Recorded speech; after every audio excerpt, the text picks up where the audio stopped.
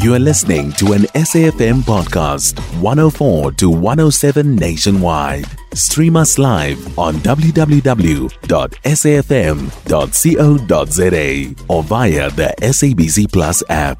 SABC News, independent and impartial.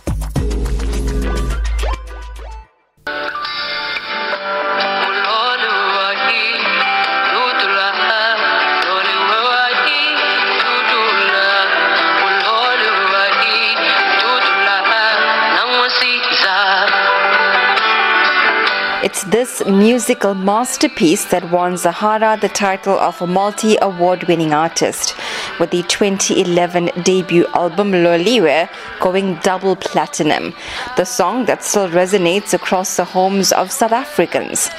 Throughout her career, she won 17 South African Music Awards, 3 Metro FM Awards, and 1 Nigeria Entertainment Award.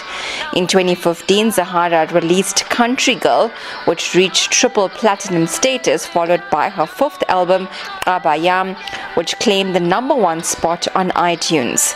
As a massive loss to the South African music industry, 35-year-old Zahara died at a Johannesburg hospital last night. Artists from across the industry have come out to express their grief at the passing of the multi-award-winning songstress. Zahara's friend and fellow musician Tebogo Setatu says the group of artists had been planning a service to pray for Zahara's recovery that was expected to take place tomorrow. He says he's heartbroken that more could not be done to save the life of such a talented artist. Communicated, I said, saying let's pray for Zahara is not prayer. So I want us to organize a prayer. We started communicating and planning for prayer, which was supposed to happen tomorrow. So it was going to be a national prayer by the South African music industry. And now, this morning I entered 5:12 a.m. I received a message saying, guys, thank you so much. This is what has happened. I couldn't believe the news myself. I'm shocked, actually. Zahara's producer says she will be remembered as someone who healed through her music. Jakes Tebe says her music was food for the soul. Zahara, for me, will be remembered as someone who chose to be herself. She would always say, I'm here to heal the people. I'm here to heal people. I'm here to heal people. Her music was healing to me. Sometimes would bring pain.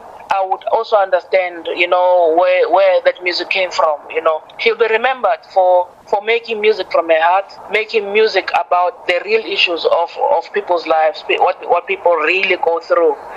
And her music always was personal. Zahara's close friend TK Goldfish has expressed his shock and sadness after the passing of the songstress. Goldfish says Zahara loved playing her guitar and had a good sense of humor. If anyone knows Zahara and is very close with her, at any time, when you're with Zahara, she'd just jam. She'd fetch her guitar and she'd just jam and sing for you. And you'd always laugh when you're around Zahara. Meanwhile, political organizations have also come out expressing condolences to the Mtukukana family.